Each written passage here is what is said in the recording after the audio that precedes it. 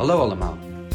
Leuk dat jullie ook vandaag weer luisteren naar deze nieuwe podcast, waarbij Marij het met ons zal gaan hebben over de Bijbelanalyse. Een methode die je helpt om op een leuke en eenvoudige manier mooie boodschappen uit de Bijbel te halen. Veel plezier.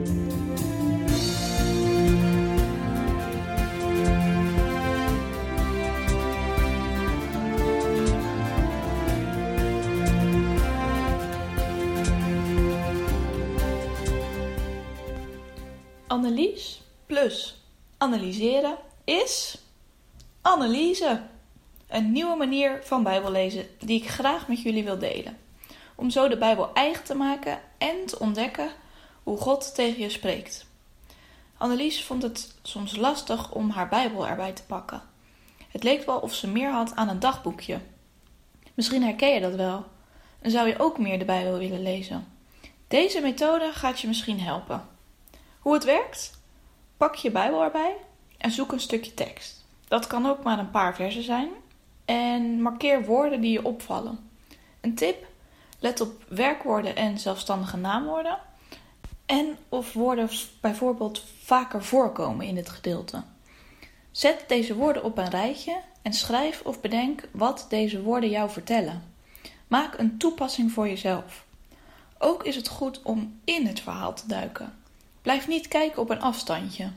Zo kun je jezelf in een rol zetten. Wie ben jij in dit verhaal? En wat zou jij doen? Ik daag je uit om eens zo de Bijbel te gaan lezen. Annelies heeft een voorbeeld voor je gemaakt met Mattheüs 8 vers 23 tot en met 27. Daar zaten zulke mooie toepassingen in toen ik dat las. Dat wil ik je graag vertellen. Mattheüs 8 vers 26 tot 31. En als hij in het schip gegaan was, zijn hem zijn discipelen gevolgd. En ziet, er ontstond een grote onstuimigheid in de zee, alzo dat het schip van de golven bedekt werd. Doch hij sliep. En zijn discipelen bij hem komende hebben hem opgewekt, zeggende: Heere, behoed ons, wij vergaan. En hij zeide tot hen: Wat zijt gij vreesachtig, gij kleingelovigen? Toen stond hij op en bestrafte de winden en de zee. En er werd grote stilte. En de mensen verwonderden zich, zeggende: Hoedanig is deze dat ook de winden en de zee hem gehoorzaam zijn? Of in gewone taal: Toen stapte Jezus met zijn leerlingen in de boot. Het begon hevig te stormen, zodat de golven in de boot sloegen. Maar Jezus lag te slapen. De leerlingen maakten hem wakker en riepen: Heere, red ons, we zinken. Hij zei tegen hen: Waarom zijn jullie bang? Wat is jullie geloof toch klein? Hij stond op en sprak streng tegen de wind en het meer. En het water en de wind werden helemaal rustig. De mannen waren stom verbaasd en zeiden: Wat is hij toch voor iemand? Zelfs de wind en het water gehoorzamen hem.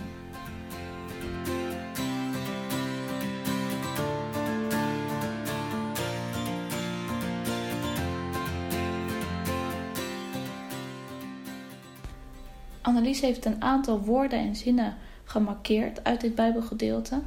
En ik ga jullie vertellen hoe zij dit voor zichzelf heeft toegepast. En als hij in het schip gegaan was, zijn hem zijn discipelen gevolgd. We beginnen met: zijn hem zijn discipelen gevolgd. Dat Jezus' discipelen hem volgen is niet zo vanzelfsprekend. Dit lees je een aantal versen hiervoor. Jezus vraagt om hem te volgen. De een antwoordt hier gelijk op en volgt. De ander stelt uit tot na de begrafenis van zijn vader. Hoe vaak laat jij andere dingen voorgaan aan het volgen van Jezus? Heb jij het vandaag al gemerkt dat je het ook uitstelt? En ook als we hem mogen volgen, hoe vaak kies je dan alsnog voor jezelf? En als hij in het schip gegaan was, zijn hem zijn discipelen gevolgd. En ziet, er ontstond een grote onstuimigheid in de zee, alzo dat het schip van de golven bedekt werd. Het tweede waar Annelies over nagedacht heeft is: er ontstond. Er ontstond klinkt als een plotselinge gebeurtenis die de discipelen niet zagen aankomen. Dit hebben we in Israël natuurlijk ook gehoord op de boot op het meer van Galilea. Het weer kan snel veranderen. Je kan zomaar in een hevige storm terechtkomen. Dat kan ook zomaar in je eigen leven gebeuren. Nare situaties die zomaar opeens gebeuren. Wat deed jij dan? En ziet, er ontstond een grote onstuimigheid in de zee, alzo dat het schip van de golven bedekt werd. Alzo dat het schip van de golven bedekt. Dat is de derde zin. De schipper in Israël vertelde ook dat de golven daar meters hoog kunnen komen. Onvoorstelbaar. Bij ons was het water bijna glad, maar bij de discipelen gutste het water alle kanten op in het scheepje. We hebben ongeveer kunnen zien hoe het scheepje van Jezus eruit ziet in het museum. Zo'n klein bootje en dan zulke hoge golven. Zou jij rustig kunnen blijven zitten? En ziet, er ontstond een grote onstuimigheid in de zee, alzo dat het schip van de golven bedekt werd. Doch hij sliep.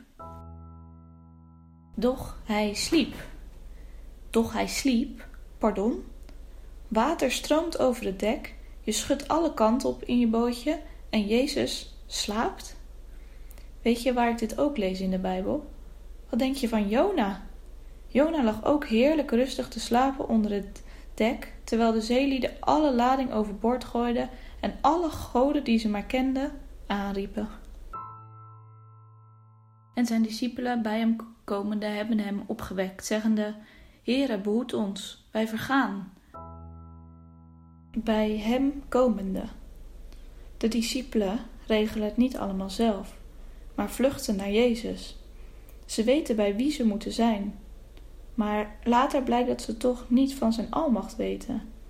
Vaak lijkt het op onze situaties. We dreigen te zinken in onszelf. Je kijkt te veel naar jezelf, ook al is dit goed om te doen.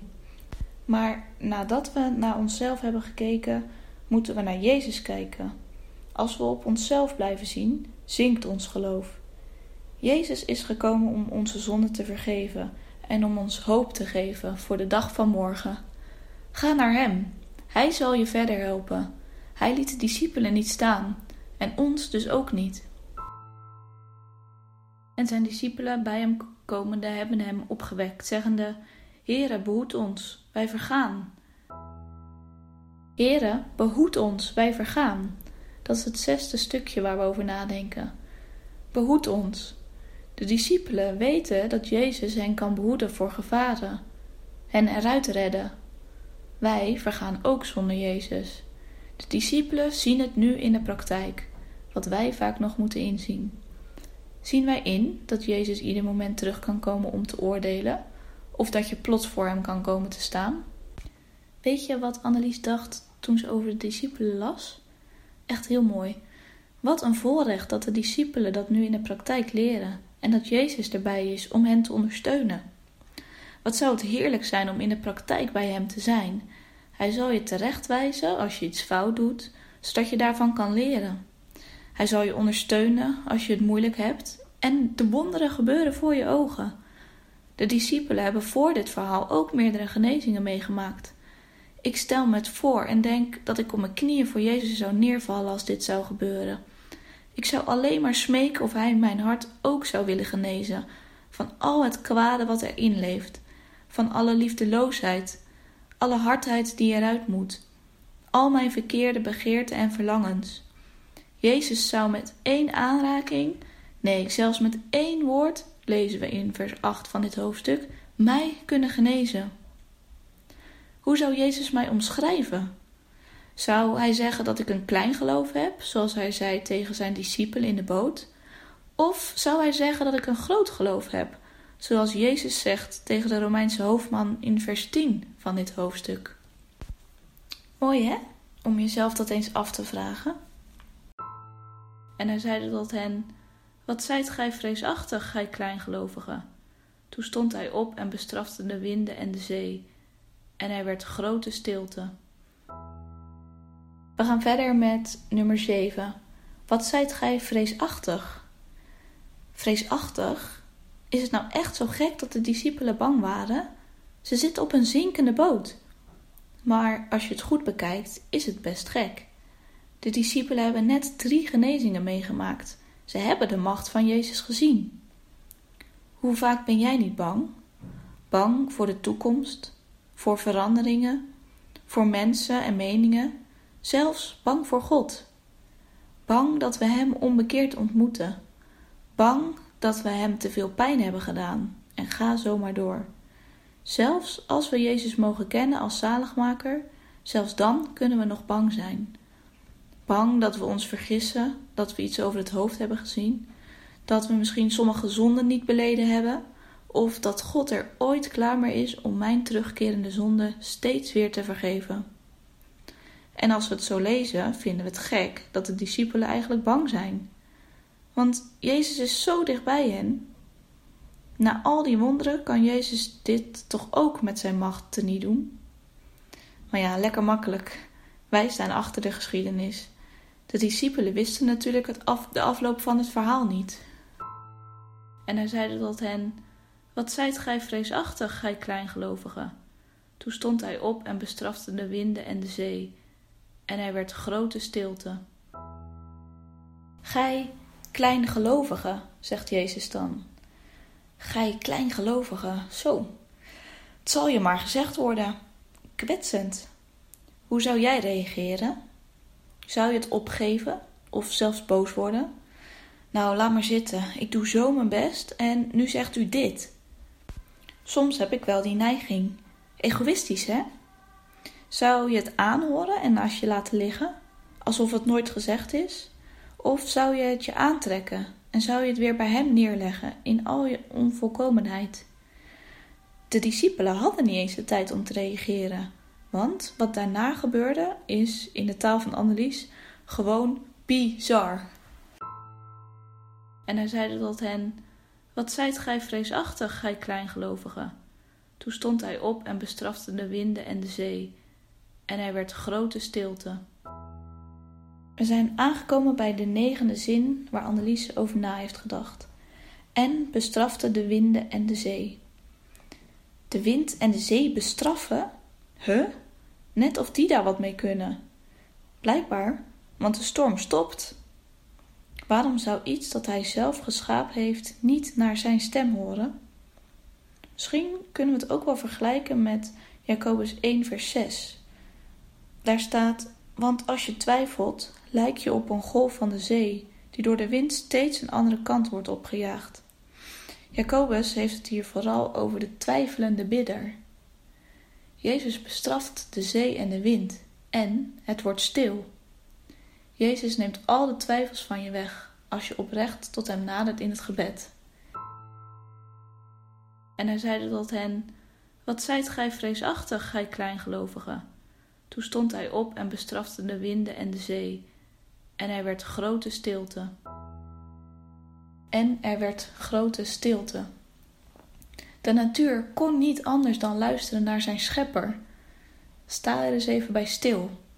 Jezus spreekt en het is er. Hij gebiedt en het staat er. En dan komt nu het moment dat de discipelen alle gebeurtenissen in hun hoofd gaan verwerken. Ze hebben zoveel indrukken in die korte tijd gehad. Dat is het mooie van stiltes. Je gaat zelf nadenken, zelf reflecteren. Stilte brengt soms meer dan woorden. Soms zit je hoofd zo vol met informatie dat er niets meer bij kan. Dat je alleen nog maar stil kunt zijn. De discipelen hebben zoveel gezien en gehoord. De natuur is stil, maar ook de discipelen zijn stil. En de mensen verwonderden zich, zeggende: "Hoedanig is deze dat ook de winden en de zee hem gehoorzaam zijn?" Laatste waar Annelies over na heeft gedacht is: "En de mensen verwonderen zich." De mensen verwonderden zich. Annelies denkt dat de mensen de discipelen zijn, want er was verder niemand bij. Verbazing. Ze denkt ook wel te vergelijken met ontzag.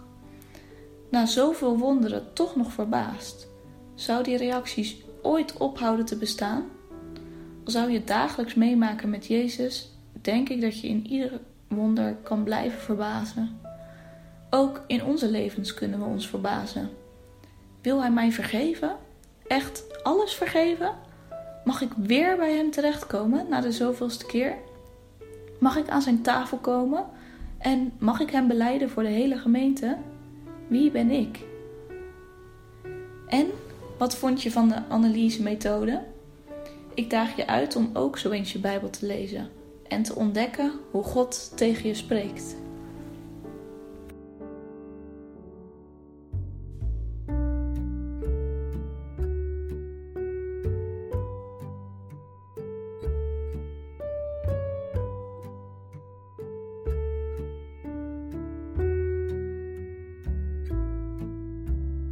Heere God, dank u wel dat u zoveel mooie en bijzondere boodschappen via de Bijbel doorgeeft.